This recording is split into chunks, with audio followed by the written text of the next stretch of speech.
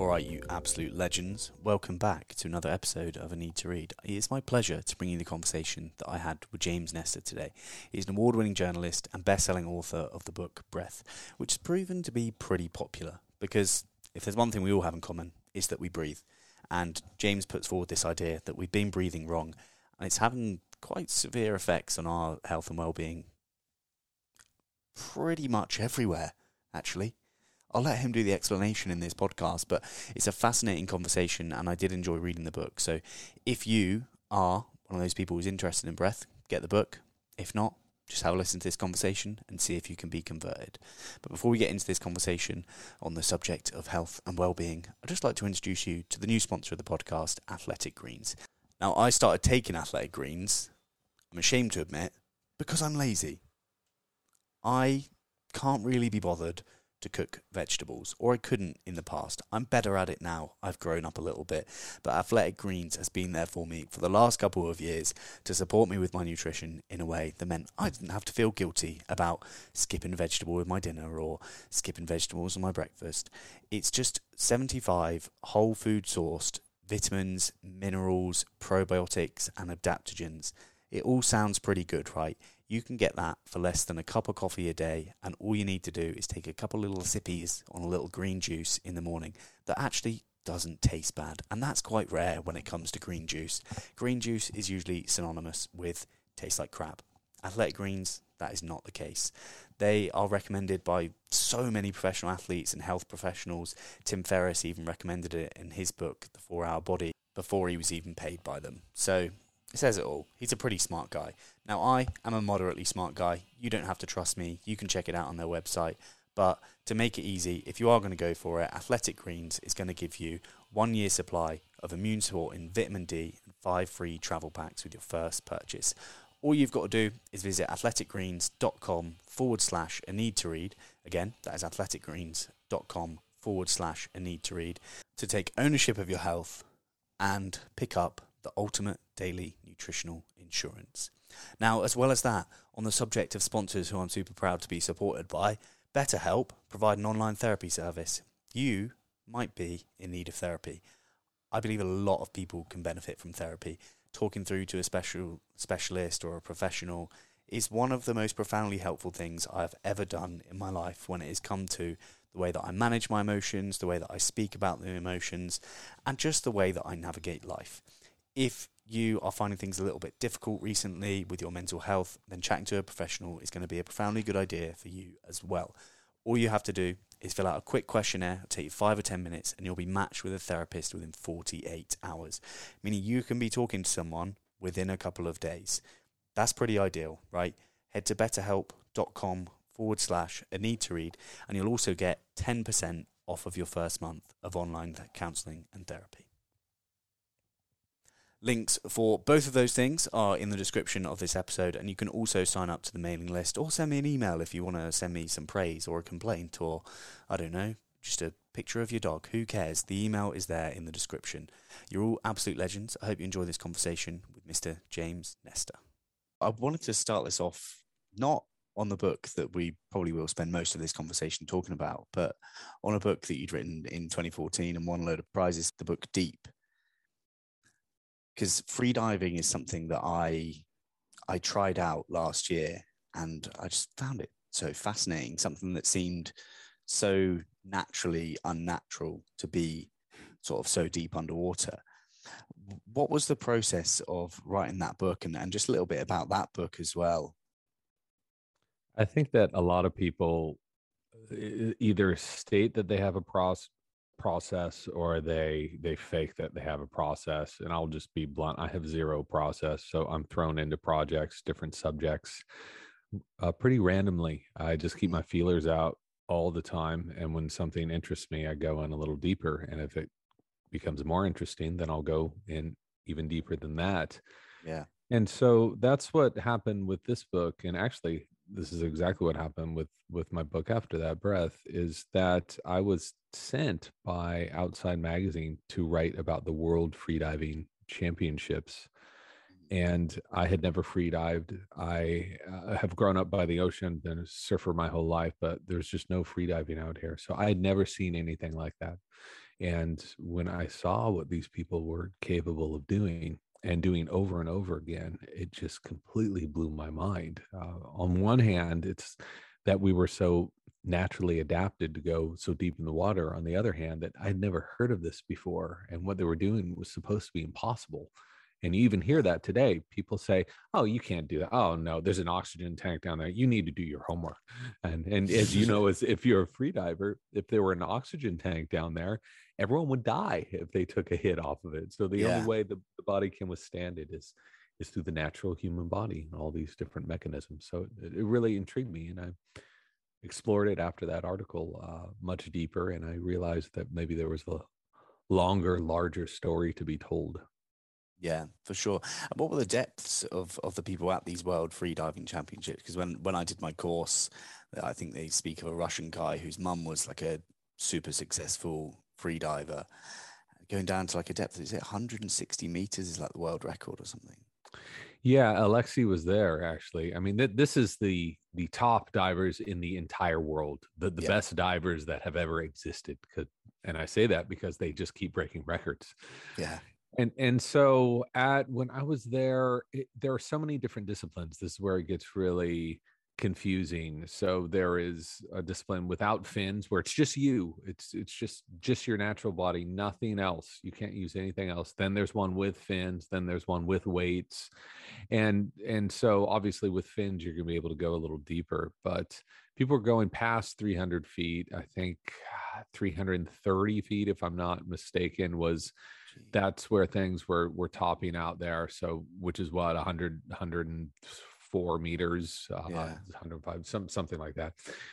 um and so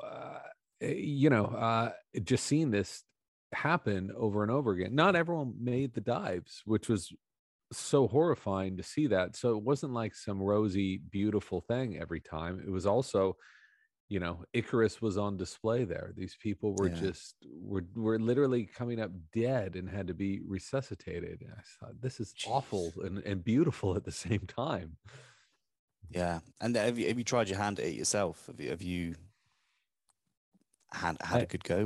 What's the depth of your free diving? Not at that competition, even though I had a lot of offers. I said, "There's no I'm way I'm sure. gonna do this. Yeah, no, no, thanks. Don't need any blood on my face." But I was lucky enough to meet a bunch of freedivers who understood that this wasn't a sport, that freediving was this natural meditation that you do underwater, that it was a yogic practice. And it was that side of freediving I got much more interested in. And I had no intention during the course of writing this book to learn how to freedive, but they kind of called BS on me. They're like, "What? You're going to write this book, and freediving isn't the whole story. It's maybe a quarter of the book, and you're not going to free dive?" And they thought that was ridiculous, and I agreed with them. So I Yeah. learned how to do it. It was the psychological part of it that was the hardest. The physical part's easy, but getting your mind past holding your breath for so long and understanding that you can actually do that was the most difficult part. Yeah, for sure. And what were the benefits you found, like physiologically, from going down to sort of depths that people would usually be quite shy of going down to, or feel is out of their limits? Well, the most wonderful thing about freediving, actually, it's not the most, one of many wonderful things about freediving is it is a forced meditation. So you can't do it if you're anxious. You can't do it if you're panicky. You can't do it if you're stressed out. You can't force it. And so you have to completely let go. If you're going to get to any reasonable depth, you have to let go and let the ocean really be in control. And Mm. so allowing yourself to fall into that space, knowing that you're going to have a terrible day in the ocean if you don't chill out and let go and stop thinking about work emails and stop thinking about traffic coming back and stop thinking about all that crap and just sort of be there in that moment. And so that's, it's a very zen activity, and I think that carries over into the rest of your life. Not all the time, but you have it there as a tool when you need it. Yeah, yeah, for sure. Because it's I'm going to keep relating back to the time that I gave a go. I was in terrible humor at the time. A friend of mine had just died of COVID, and I went down to 20 meters. It was nothing further than that on the first couple of days of my course, and just being at that depth on one breath, I felt this moment of clarity that I couldn't quite explain, and I don't think language would do it justice. But it's such a strange feeling. It's kind of like being in space, or what I would imagine being in space is like, is being that deep underwater where your body wants to sink.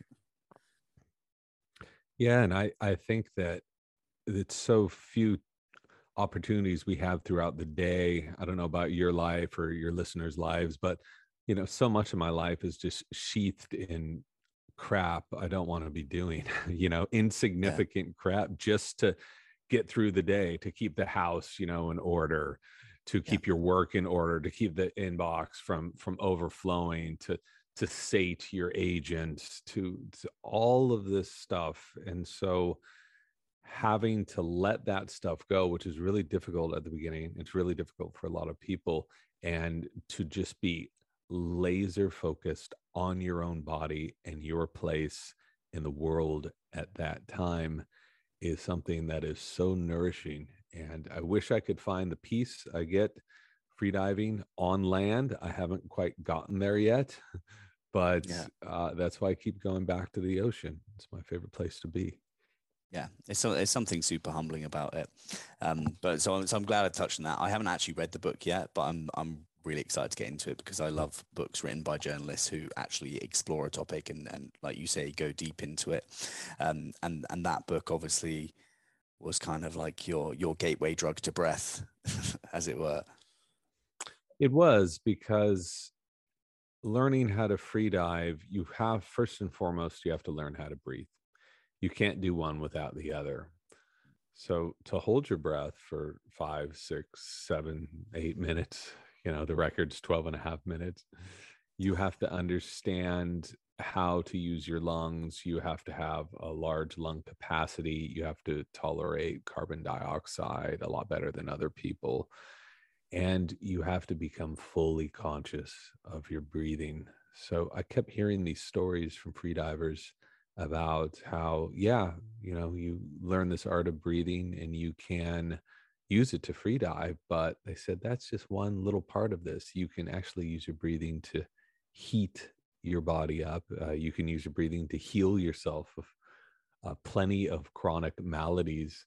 And as a science journalist, of course, I thought this was complete BS until Yeah, I collected about 300, 400 scientific studies. I was just finding them and reading them and realized that there was a larger story to be told about our breathing, this seemingly mundane thing that we just do all our lives and never really pay attention to it. And it's not so mundane. It's at the core of our health and to a certain extent our lifespan and happiness. yeah, for sure. It seems like one of those things that it is so seemingly simple that it drops into people's blind spots. So for your average person out there, probably breathing like a normal person does, and maybe they haven't read breath. What is it that most people are doing wrong with the way they're breathing? I think the biggest thing that people are doing wrong is they are not aware of their breathing, sometimes throughout their entire lives. And we have this wonderful ability, humans do. Dolphins don't have this ability. They have to, every breath they take is conscious, but humans are able to breathe unconsciously. So we don't have to think about it. And what a relief that is. We breathe 20,000, 25,000 times a day. We don't have to think about it. But if we're breathing in a dysfunctional way, our bodies will start showing some of the symptoms of that. They will start suffering from the effects of this dysfunctional breathing. And we'll try to address those symptoms without addressing the core problem. And the core problem is your breathing is wrong. And if your breathing is wrong, you will never, ever be healthy. And it's not just asthmatics or people with emphysema or COPD or anything that are breathing incorrectly. It's the vast majority of people on this planet. And people say, well, that's impossible. I'm alive. I'm here breathing. But compensation is different from being healthy. You can stay alive eating 20 cookies every day, but you're not going to be Lovely. healthy. Yeah, wouldn't that be a beautiful life? And you can do that and it will be delicious, but give it a week and your body will start breaking down. And that's what we're seeing all over the world right now. People breathing so dysfunctionally and their bodies are breaking down. Okay. And just before we touch on the dysfunctional breath, what are the most common health implications that you saw through the data points? Cold fingers, cold toes, respiratory disorders, increased risk of heart disease, increased risk of diabetes, periodontal disease, ADHD. I could keep going, high blood pressure. I mean, Wow. how you breathe affects every system of your body. And if you're breathing in a way that is not efficient, your body will survive. We have evolved to have these wonderful bodies that can survive through so much abuse, but you will suffer. And that's what we're seeing. Okay. So, what is the technique of breathing that seems to sort of show the most benefits for people? And are these health implications reversible? I Well, suppose I that's two wish, questions. sure. I wish that there was some patented magical way of breathing that will cure everyone of everything. But of course, there is not. If anyone tells you otherwise, they're lying to you. Yeah. The most effective and transformational ways of breathing are the ways that our body is naturally designed to breathe. So there's no hocus pocus here. You are designed to breathe. Your body is designed to breathe in and out through the nose. And if you are an obligate mouth breather, you will never be healthy. I can give you a whole bunch of reasons and explanations, but that's really the first thing. You have to breathe the majority of the breaths. Doesn't matter if occasionally you're breathing through your mouth, who cares? The majority of your breaths need to be in and out through the nose, period. And the majority of people are mouth breathers, either during sleep or in the daytime or while exercising. After that, it gets easier. You breathe slowly, you breathe less, you breathe in a rhythmic pattern. None of these things should feel forced. This is what we're naturally designed to do, which is why if you look at a healthy infant, look at how fluid and beautifully they breathe down and sinking their diaphragm down into their abdomen. Look at a sleeping dog, look at a lion in the wild, look at a monkey, look at 5,400 other different mammals. Yeah. They breathe beautifully, and we're a disaster. Okay. So you mentioned a few animals there, and I definitely remember there was a part of the book where you mentioned the rate of breathing and how we differ from animals that have a longer lifespan than us and those that have a shorter lifespan than us. Would you mind sort of expanding on that and explaining that for listeners? Well, it's fascinating to think that most animals get about 1 billion heartbeats. Okay, that's how it works out, which is why mice will live to be about 2 to 3 years old, and their hearts are beating at, something like 200, 300 beats per minute. Whereas a blue whale, its heart will be beating at what, 30 beats, 40 beats per minute, and it lives to be 90 years. So this isn't a perfect chart, Yeah. but most animals adhere to that chart. And breathing also adheres to that chart. So right now, if you were to slow down your breathing, guess what happens? Your heart rate goes down. Okay. This is not a placebo effect. This is a physiological response to your breathing. And so if you think about it that way, we know that if your heart rate were every 20 to 30 beats, your heart rate increases at rest, you are more apt to die within something about 20 years earlier than you would otherwise. So Jeez. heart rate is directly correlated with health and with lifespan. And again, this isn't all true all the time, but just we're Yeah. talking generalities here. So if you are breathing through your mouth, and if you're breathing too fast, and if you are stressed out and your heart rate is jacked your whole life, science says you will live a shorter life. And you can look at different animals, different sizes. Has to do with a lot of this has to do with lung size as well. But yogis have said, BKS Iyengar has said, a yogi's life is not measured by his years, but by his breaths. So by breathing slower, breathing more fluidly, your body can operate more efficiently. Okay. I definitely remember that part in the book, and that precise quote about that life is measured by the amount of breaths. And when when I first read the book, I definitely taped my mouth overnight because I think obviously the night it makes up for a lot of our time where we're not really going to be in control of whether our mouth is open or not. So taping it shut seemed like a good idea at the time, and it's something I've fallen out of the habit of. But what's the implications in sleep if you, I don't know if would you recommend everyone tapes their mouth shut, and obviously what are the implications if they don't, if they're mouth breathing overnight? Well, about 60% of us, that's an approximation, breathe through our mouths at night. And we know that the pathway through which you take in air while you're sleeping affects the quality of your sleep. It affects how susceptible you may be to snoring and even some forms of sleep apnea. So it makes a huge difference to your general health. And the majority of us are doing this wrong. We're breathing through our mouths.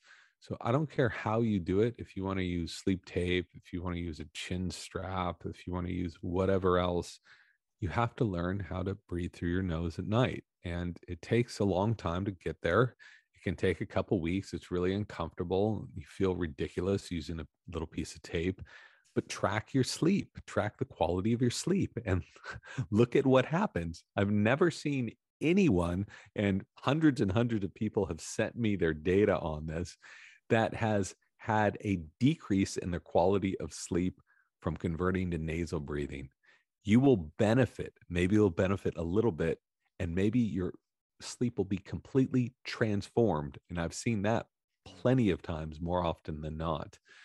So there's different ways of doing this. I'm not here to endorse any products. I'm not here to endorse any particular method, but you have to find a way of becoming a nasal breather during sleep.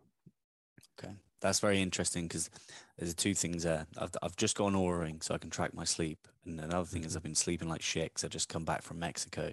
So this is quite a good opportunity for me to probably see some pretty impressive results if I start taping my mouth shut. So I'll I'll see how this goes. The only thing that frustrated me last time was just getting rid of the little bit of mustache that I had. That was seemed to be the only problem. So I guess it maybe a chin strap and a different method would be worth trying. Oh, I got some ideas for you. I have a beard. Okay, I have a full beard. You do not need to tape on your face at all. This tape just goes on your lips, and no one's grown a beard on their lips that I'm aware of. So you're just putting a little bit of tape on your lips, and that's how you do it. Okay. I realize it sounds like I'm just scolding you and scolding the listeners here. I'm just, don't do that. Why would you want to do that? Listen, I want to be very clear. Anyone can do whatever the hell they want, and that's a beautiful thing. I'm just telling you a few things that I learned along the way, working with breathing experts, transform my health. And I've heard this from so many other people as well. The science is very clear. So I won't scold anymore. I will offer suggestions. I scold away. I'm in that position of I want everyone in the world to just read books because I think it's life changing. Just following your genuine sort of curiosity and reading as broad as possible. But for you to spend so much time around the data, it must be like, guys, it's your fucking breath. Come on.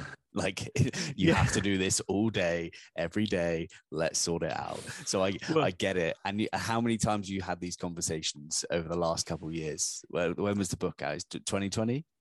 Yeah, it came out. Because I planned this, I worked on this book for 5, 6 years straight. And it so happened to come out within 6 weeks of a pandemic that affected the respiratory system and people's ability to breathe. I got actually some flack when the book came out. People said, Really? "Oh, it's really, really convenient. It was very entrepreneurial to write this book real quick." I'm just like, dude, this shit was printed in December of 2019. It was in a warehouse. Like, what are you talking about? But that's why you don't go on the internet, everybody. Don't read comments from anyone anytime. Don't go on, like, read a book. That's where you want to be. And I want to mention one other thing. If anyone is saying, yeah, this guy is completely full of shit, that's cool. Don't believe me. But I put on my website the entire bibliography of the book because I knew people were going to have a hard time believing this. It's about 400, 500 scientific articles with videos, data sheets, and all that for free for anyone to go look at. So if you don't believe me, you can go check out what the experts in the field have been saying for more than 100 years. That is what I love about science writers, is you're just so thorough. Because I guess, did you have a background in science before you were like a science journalist? Well, I didn't, but I had a background in magazine writing. And what I learned is that if you get one tiny little thing wrong, even if you use the word very, a very rare species of shark, okay, it is the only thing you will hear from years and years from marine biologists. They're actually a rare species of shark. They are not very rare. I mean, this is our reality. So that's why we had 2-3 fact checkers on this book. That's why I had several doctors read it. I went through it line by line because people want to tear apart your argument. They want to tear apart your work because if it's someone well, they're bored, they're pathetic. But if they want to have this, everyone wants to feel superior in some way, and they want to say, oh, I found the one little thing because I'm actually smarter than you, and you use a very rare species, and it's not because I've been studying this for 30 years. So it's a tricky balance. I try to stay out of that fray, but what I want to do more than anything is just tell very honestly what I found in this world and let the professionals, the real scientists, do the talking. And I want to be a filter. I don't want to have opinions. I want to be a filter to what the science says. And I try to do that. And that's all you can do, really. I think you do an all right job. I think the success of the book speaks for itself, and you're never going to be able to please everyone. And those bored individuals, especially, you must have invented COVID. Like they're going to come after you. It's one of those things. But obviously, it took some time writing this book. What was the most difficult part to navigate, or the most shocking part, I should say? The most difficult part for me was to first understand and then to accept that what I had learned about evolution was completely wrong. And what I mean by that is I had always learned that life forms are growing stronger, living longer, getting better. It's this thing called natural selection. And there's this guy, Charles Darwin, in 1859, released this book called Origin of the Species. So that's what I've heard. And I think most people have heard that. That's not how evolution works. And that's not what natural selection means. So natural selection is just choosing traits to make a life form that is good enough to pass on their genes. Okay. Yeah. That's it. This is not survival of the fittest. Those things get always convoluted. So once you understand that, you can start to understand what happened to human breathing and human health. Because what happened is we are not getting stronger. We're not even living longer than we were 20 years ago. We are getting sicker and more overweight and more diseased. And that is not progress. It's evolution, because evolution means change over the time. But it's not progress. And so evolution and progress are two totally different things. And that took me a while to convince myself that what these experts in the field, had been writing about, and no one had been listening to them, was right. And once you understand that, a bunch of things sort of come into place, at least in my view of how we're progressing or digressing as a species and how we can help turn that around. Wow. I bet that was existential crisis time. Like, shit, I can't trust anything. well, it was, because this started with me seeing all of these ancient skulls. I mean, skulls from Africa, South America, North America, Polynesia, Melanesia, Southeast Asia. I mean, I could go on, all over the world. All of our ancestors had perfectly straight teeth. They all had straight teeth. And then I looked in the mirror. Strong ones. They weren't fake teeth. People didn't have. I mean, this is what's so crazy is we have been told that we are the optimum version of our species right now. And when you look at our teeth, you can so obviously see how incorrect that is. So the vast 90% of us have some sort of crookedness in our teeth that didn't exist a few hundred years ago. So you're like, well, what the hell happened? And how can we reverse this? And it's those questions and that realization that really sort of kicked my butt. I would try to explain this to my agent and editor, and they would call BS on me. They're like, what are you talking about? Our ancestors had straight tooth. That's a lie. You need to go into that deeper. And I was like, I don't know what to tell you. So that's what made this book so hard, is you're breaking down conventional wisdom with real science, and people don't want their bubbles burst. I guess that is the sign of a good nonfiction book is one that kind of goes against the norms, and it brings out these counterintuitive points. I was actually just reading Humankind by Rutger Bregman, and in that he's talking about Neanderthals like found in Germany, and his hypothesis is essentially that it wasn't survival of the fittest, it was survival of the friendliest. Is that we learned to kind of like work together and be friends, and there was some kind of miscommunication between the other Homo species that haven't survived like we have. Well, I think this ties back to colonialism. I mean, is what it does. It's like, oh, we are chosen by God to take over this country because we are better. And so then you can start ramping that up in various ways and justifying where you are in this state of time. It's much wimpier to say survival of the friendliest. I mean, that's not, that doesn't make, that wouldn't really charge up a bunch of crowds, right? That wouldn't charge up an army to be like, we're going to go out and be super friendly and take over the world. Like people are aggressive. They want to destroy shit, which is, what has led us into the modern world here. So I think that's an interesting point. And I do not try to find things where I can counter, and just, I'm not specifically looking at things that will upset people's preconceived notions. I have no interest in that. Yeah. But if that's what the science says, I'm also going to tell that story straight up and be like, what you learned, what I learned was totally wrong. Here's why. Go ahead and challenge it. But these are the facts. Yeah, I like that. I really like that. There's an analogy in the book that I really liked, and it's the boat analogy when it comes to breathing. Would you mind expanding on that? So when a lot of people think about their breathing, they think that more breathing is better. And it's better because, well, I get more air in my lungs. And when I get more air in my lungs, I get more oxygen. And I have more oxygen and I have more energy. I can do more things. The opposite is happening. And so an analogy you can think of is, imagine being in a boat and going across a lake. You need to get from one side to the other.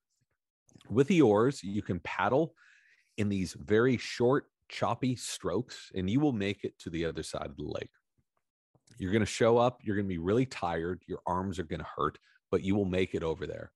Or you can take very fluid, soft strokes, very long and fluid strokes. You can probably take 75% fewer strokes and get over to the other side of the lake with less energy and much quicker and more efficiently. So we have this big piston in our bodies. It's called the diaphragm, and it sits underneath our lungs because our lungs don't do anything. They're just two fleshy bags. Yeah. To get that air in and out, that's what the diaphragm, this piston, pumps up and down. And most people take these very short, sharp breaths, which causes them to breathe far more than they need to. And they use far less air because most of that air is not entering the lungs. So what you want to be doing is breathing less air, fewer breaths, but more efficient breaths. And that's what breathing through your nose helps you do. And that's also what training yourself to breathe more slowly and rhythmically will allow you to do as well. Okay. And on the flip side of the slow breaths, there are people like Wim Hof out there, and I think you mentioned you can sort of cure some like illnesses and ailments, and I've definitely seen Wim Hof speaking of this before. Is there much validity in that? On if so, like where is that You coming know, when from? I'm, when I mentioned this book was a total pain in the ass to write, here's another reason why. So you learn from researchers down at Stanford and Harvard, all these other people I talk to. You learn about the beauty of these slow nasal breaths and how nourishing it is for the body, and that you should always be breathing this way. And then you see Wim Hof in a freaking pool of ice for 2 hours, just going. Not suffering from frostbite, not suffering from hypothermia. It's supposed to be medically impossible what he does. And yet there he is doing it all the time. So who's right? Is Wim Hof right? Or are these slow breathers right? And the answer is everybody's right. It depends what you want to use your breathing for. So people only see Wim when he's on stage and he's shirtless and he's yelling at you, like, breathe, everybody, go for it. Let's hold your breath. Yeah, breathe a lot. You're not seeing Wim the other 23 and a half hours of the day. And guess how he's breathing? Extremely slowly through his nose. He hums a lot. He is the most chill breather, but that's not very sexy. I know Wim. I've talked with him numerous times. We've been on the same shows. Amazing guy. He's done so much to bring breathing awareness to people. His system of breathing, which is actually thousands of years old, don't tell anyone that. He's the first to admit it, by the way, is extremely effective. It's also designed to be used for a very short amount of time, just like lifting weights. Do you want to lift weights 24 hours a day? I'm going to see how your body is after that. Or do you want to lift weights for 20 minutes a day, right? And see what the benefits you get from that. So we can force ourselves to breathe too much, hyperventilate ourselves. It's completely therapeutic to our bodies, to our brains, to our psychological state, and more. But they're two different things. One's habitual breathing. The other is an exercise, an intense exercise at that. Yeah. And that would lead me on to like other sides of breath work, because I've done breath work when I lived in Bali, and I've done, one of my friends, Jamie Clements, has been on the podcast a couple of times actually to talk about breath work. I've done it in a sense where I was like, I breathed for about 45 minutes, and then it felt like I'd done DMT for about 2 minutes, which was great. And then I've done other breath work where I had to meet my inner child, and it was like a healing breath work, which I'm not really into that kind of stuff, but I tried it. How does breath work tie into this, and is there much science behind breath work that you've seen for healing and consciousness sort of altering states? If you have someone who's very old, if you have someone with asthma or with emphysema or even severe panic, the last thing you want to do is have them breathe Wim Hof breathing or have them breathe this really turbo holotropic breath work. It will completely turn them off from breath work. It may cause more damage than it will cause good. And it's a terrible idea. So for populations of people like that, start slow. They really like the touchy feely, there's a harp in the background, and there's you put a crystal on your sage, you've got incense, You've got really cute yoga pants on, everything's working out for you beautifully. Brand new yoga mat. That's cool. Do that. And people really get benefit from that. If you're like most dudes, you're going to be, sorry to generalize, it's kind of true. You're going to be bored out of your mind doing that. So that's why so many dudes, especially dudes in their 20s and early 30s, gravitate more towards Wim Hof method and these aggressive breathing methods, because they want to push the envelope, all the time. And that's what these breathwork methods do.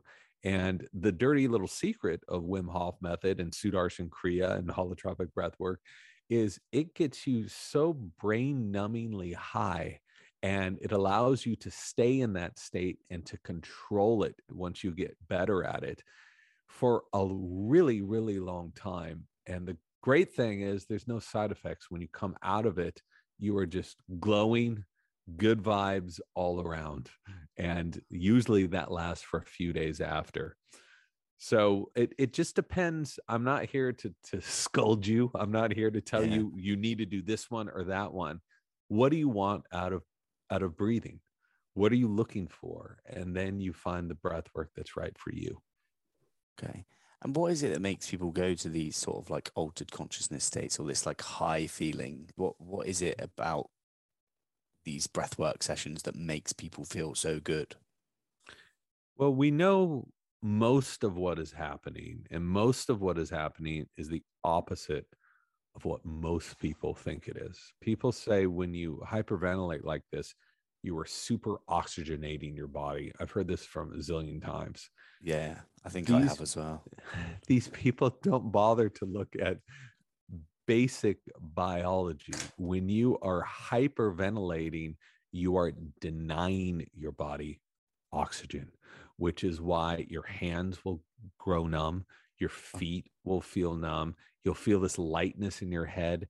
You are causing vasoconstriction in your blood vessels and denying oxygen to those areas, which is great for a short amount of time. This can be extremely therapeutic.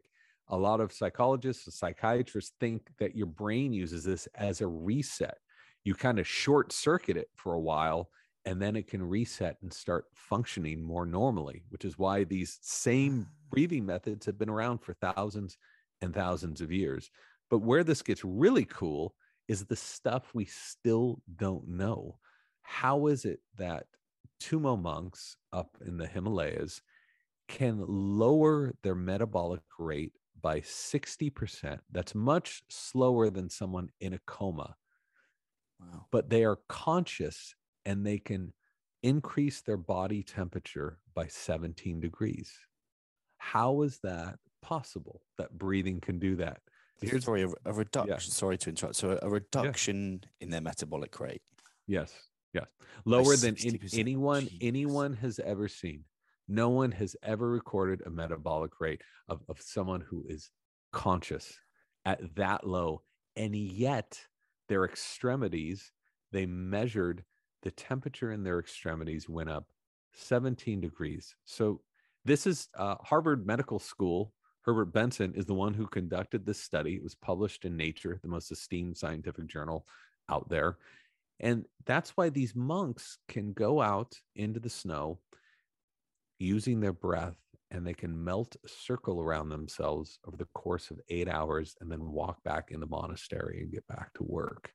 We still don't know what the hell they're triggering in their bodies. We can't measure it. And to me, I don't find that depressing. I find that so exciting. With all the different measurements and machines that we have, we still don't know the untapped potential of our bodies. Yeah, that is fascinating. I'm gonna have to go down a YouTube rabbit hole on that after this conversation. You can put on Tumo monks, Herbert Benson. It will come right up. Yeah. Wow. Jeez. So let's before we wrap it up today, let's just have a chat about anxiety and breathing, because I think that's a common thing, and a lot of people struggling with their breath is usually when they're maybe pre-panic attack or their breath's getting a little bit short. How from the literature, like what's it pointing towards for breathing for anxiety? Well, first of all, you have to ask yourself, what's the cause of the anxiety? What's the cause of the panic when you have those attacks? So, luckily, scientists have asked themselves this question and they've looked Good at of them. people who, yeah, I know it's nice to show up and do the research. And what they've found, if you're looking at anxiety, is much more generalized. There's various forms of anxiety. If you're Yeah. looking at panic, a form of anxiety, what they found is these people across the board have much lower carbon dioxide levels than someone who doesn't suffer from anxiety and panic. And it's the same thing with people suffering from asthma. So, what happens when you breathe too much? You know how we were talking about over breathing, denying yourself oxygen. When you breathe too much, you offload too much CO2. Guess why these people have low CO2? Because they are over breathing. They're in the state of constant. And guess what happens? They can identify a panic attack an hour before it comes on by Wow. looking at their breathing. And when they see that CO2 going up, right, or going down, and they see the breathing rate going up, they can see that something is going wrong. And when you start over breathing, when you get anxious, you are just going to exacerbate that vasoconstriction and all of that tension. And so the worst thing you can do if you're about to have a panic attack or an anxiety attack is to, hey, just take a few big, deep breaths, man. Just sit there. Just breathe, bro. That is the Yeah. worst thing you can do. You have to stop, get control of your breathing, breathe very slowly through your nose. Okay. That's how you get rid of an attack. So I'm not saying this is going to work with everyone with anxiety or with panic or with Yeah. asthma, but this is one of the major triggers. And it is interesting that these populations all have the same thing in common because they're over breathing all the time. And when you look at the studies of where they have just corrected breathing, no drugs, no potions, no powders, nothing else, they've just corrected breathing, it is the most effective therapy for both of those conditions over anything else. Wow. That's amazing.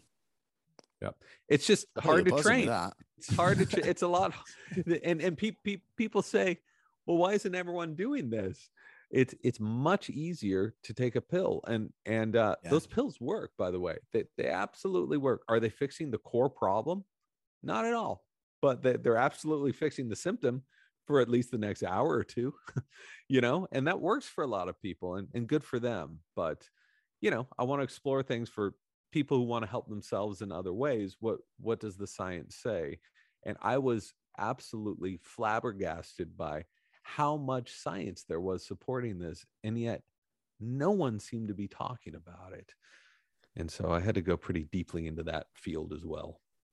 Yeah. That is amazing. So the whole like when you see people having panic attacks, they're breathing into one of those little paper bags. That is not a good thing to do? It Or are you is. actually getting a little bit of more carbon dioxide into you, I suppose, and raising you those levels? you are so the principle behind that is correct. What you're doing is you're trying to use the bag to breathe more slowly and to recycle your carbon dioxide to create that vasodilation. Okay. But I've talked to various doctors about this, a bunch of ER doctors. My brother in law is an ER doctor, and they say, don't freaking do this. And the reason is so many people who have suffered from heart attacks or other issues have been given paper bags to breathe into. And that is the worst thing for them. Plus, you have to carry around a paper bag all the time. I don't know who wants to do that. We Yeah. are gifted with this thing called a nose and a brain and lungs and lips. You don't need a paper bag. What you need is to understand and acknowledge and to use breathing techniques that you can carry around with you all day long, all night long, and use them at any time you need. Okay. So one final question.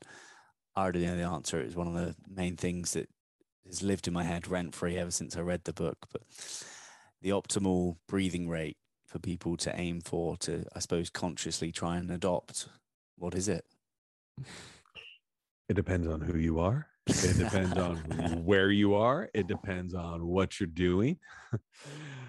So if at rest, a very efficient breathing rate would be in the neighborhood of 8 to 12 breaths per minute. If you can lower that a little bit, even better. It appears that that will only have benefits to you. Infants breathe way more. Kids breathe way more because they need more oxygen, the higher metabolic rates. So don't train your infant to do this. You know what? They don't need to be trained to do this because they're born with this ability to do it naturally. We only get screwed up when we start sitting up and going to school and working in offices. So if 8 to 12 is a good range, right now, what is considered normal is 12 to 20, which is insane, by the way, because 50 years ago, 8 to 12 was considered normal, and somehow double that is now considered normal. Wow. So if you're breathing upwards to, I would say 15, 16, 17, 18 breaths per minute, that's way too much. The great thing is once you acclimate your body to do this consciously, you will unconsciously start doing it. Sometimes that takes a couple weeks, sometimes it takes a couple months, but you will actually change what you're comfortable with breathing, but it will take a little time. It'll take a little effort. So what's equally as important is breathing volume as well. So most of us breathe too much when we breathe a smaller volume. So by breathing more, larger volume, fewer breaths, it's much more efficient. And you can look at your blood pressure before and after breathing in this healthy way. You can look at your heart rate variability, and you can see within a couple minutes what happens to your body. Wow. I got a lot of self-experimentations too. I'm looking forward to checking my auraing diligently throughout throughout the day when I remember to breathe properly. Have you got anything coming up? I know this book, are you still doing PR for this? Is there any other projects on the way? Yeah, I've actually had another idea that I've been really chipping away at, and I'm so excited to go back into that world of writing and researching. You know, when you're in that, when you're in it for years and you're antisocial and it's all you're thinking about, you're like, God, I can't wait till this freaking book's over. I can go out on the road. And then once you've been out on the road for a year, you're like, God, I can't wait to go back into my office and not talk to anyone. So that's what I'm going to be doing. But I love continuing to explore these breathing. I'm still very much in this world. And as you can tell, even though I've done quite a few of these, I get really pumped up every time I talk about this. Yeah. So there will come a time when I'm not, and that's when I won't do these anymore. But for now, it still gets me excited.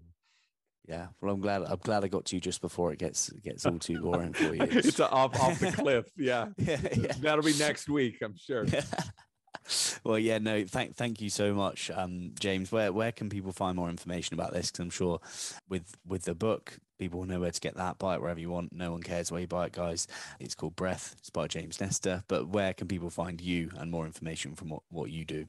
Well, I have a snappy new website after being so derided by those social media people for having a website from looked like it was from 1997. So you can see this new website, everybody, at Mr. James Nestor. That's MR, because some jerk took jamesnestor.com. So mrjamesnestor.com. And all of what we've talked about, including videos, interviews with breathing experts, breathing exercises, all the scientific references, all available for free. I'm not selling anything here.